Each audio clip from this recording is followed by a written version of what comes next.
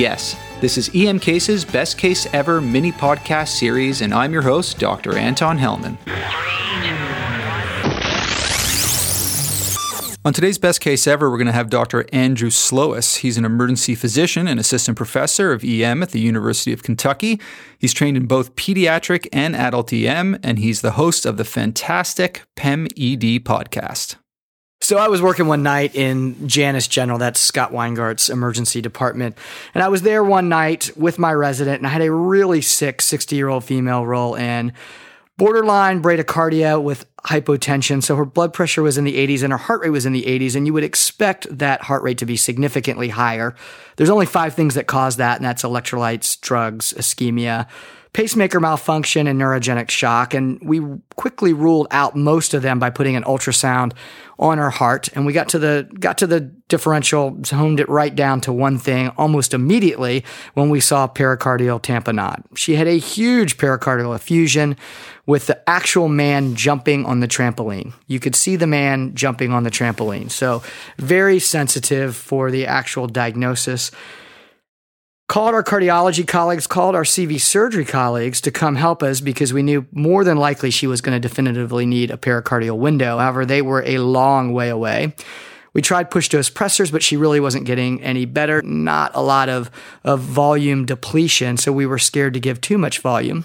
So we gave just a little bit of volume, and then we decided we had to cowboy up and go ahead and do the pericardiocentesis. I think in Anton, in Canada, it's probably Mountie up. maybe. But in Cowboy up, I love that. In Janus General and in the U.S., it's cowboy up. So we did the standard clean and prep and drape in the usual sterile fashion and proceeded with a pericardiocentesis kit to draw off a little bit of blood. Standard 10 cc's or less that you would do.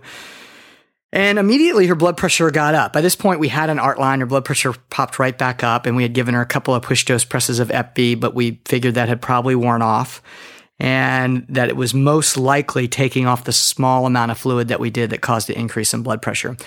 And I was so anal, we actually took the fluid and we dumped it on the drape to see if it would clot. And while we were waiting there for about a minute or so, her blood pressure started to tank again. And this time she wasn't as responsive to the inotropes that we were giving. We had even started a drip at this point. We were titrating up and I was giving push doses on top of it. And we decided we were going to take a little bit more fluid off. And when we did, immediately the blood pressure popped right back up. And now this was definitely the art line. It was definitely a real increase. It was not having anything to do with the inotropes we were giving her other than the standard drip that we had started. We weren't giving her any more. So we figured that it probably was the removal of the pericardial fluid. And now we were up to about 20 mLs, which was concerning. But we felt with the ultrasound guidance that we saw the needle in the space where it needed to be. And we were pretty sure we were where we needed to be. And the patient wasn't going to do well, we thought, if we didn't do the drain. So we put the drain in. And almost immediately my heart sunk because I saw a pulsatile wave start to come back. And if you're not familiar with a pericardiocentesis kit, there's a bag that you hook up, just like a Foley bag. And I took the Foley bag and I put it below the patient, and the pump continued. I brought it above the patient, hoping gravity would relieve it, and the pump continued, and my heart sank, as I hope everyone's heart on the other side of this mic is sinking at this time, knowing that I had most likely intubated the right ventricle. And that's exactly what I did. So the catheter was in the right ventricle. Ouch. Ouch. Ouch for me and ouch for the patient, ouch for everyone in the room. And by this time, the CV surgeon had just about shown up. I think he entered about a minute or two later as I'm doing the maneuver with the bag. He said, intubated the right ventricle, huh? I said, yeah, I really think we did. And unfortunately, we didn't know anything about the patient she rolled in without family or history, but this was a patient who had been admitted about a week before with a malignant pericardial effusion and was really a DNR.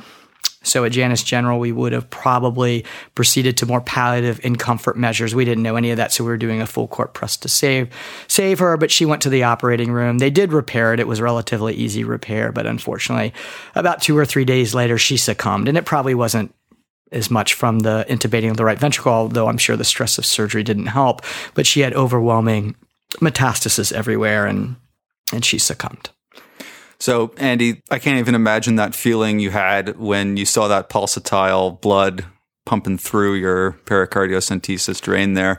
What are the take-home points for our listeners? What did you learn from this experience? So if you were looking to Webster's under sphincter tightening, you would have a picture of my sphincter at that time. I've never felt such tightening and remorse. And honestly, I never want to do something bad for the patient.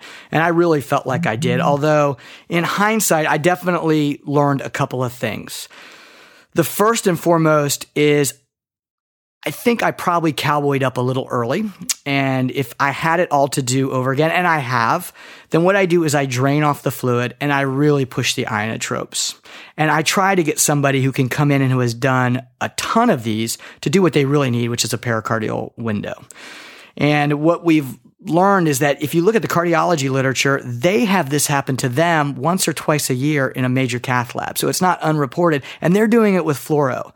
And since I don't have fluoro, and I've had to do it one other time, my approach is a little different. Number one, I try not to do it. So I would drain the fluid off, I would try inotropes, and then I would even drain it a second time before I push to drain. But if I'm out in the middle of nowhere where I can't possibly get someone to come in and do a window and the patient needs this to survive, then what I would do is two things. One, I would use the ultrasound. I would do a parasternal long approach and do this procedure through the chest. Shortest distance, least likely for complication.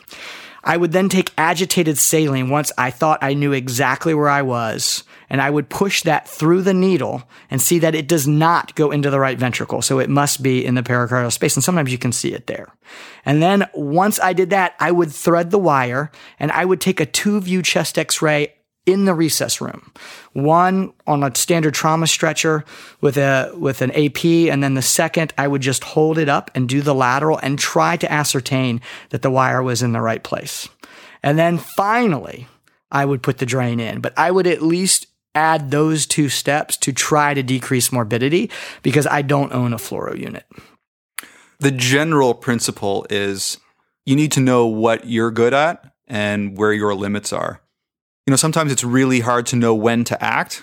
There's 2 extremes. There's being a coward and not doing anything when you have to do something. And the other extreme is being a cowboy when it's not time sensitive and you don't actually have to do what you're doing and you could cause more harm.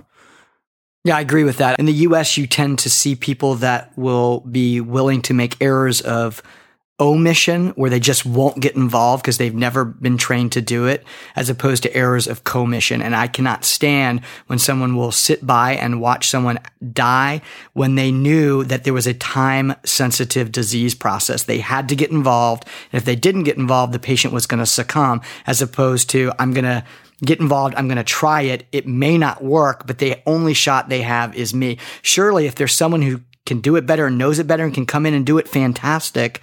But that's not always the case. The case is often in emergency medicine, as emergentologists, you are going to be put in positions where you know the theory of how to do it and you have to take the shot. And if you don't take the shot, then they're going to die. And it's knowing the difference.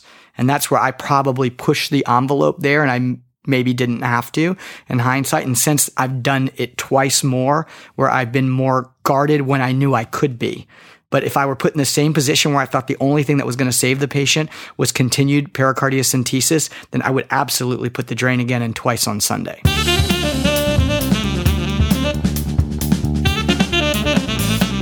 So Andy, thanks so much for being on Emergency Medicine Cases.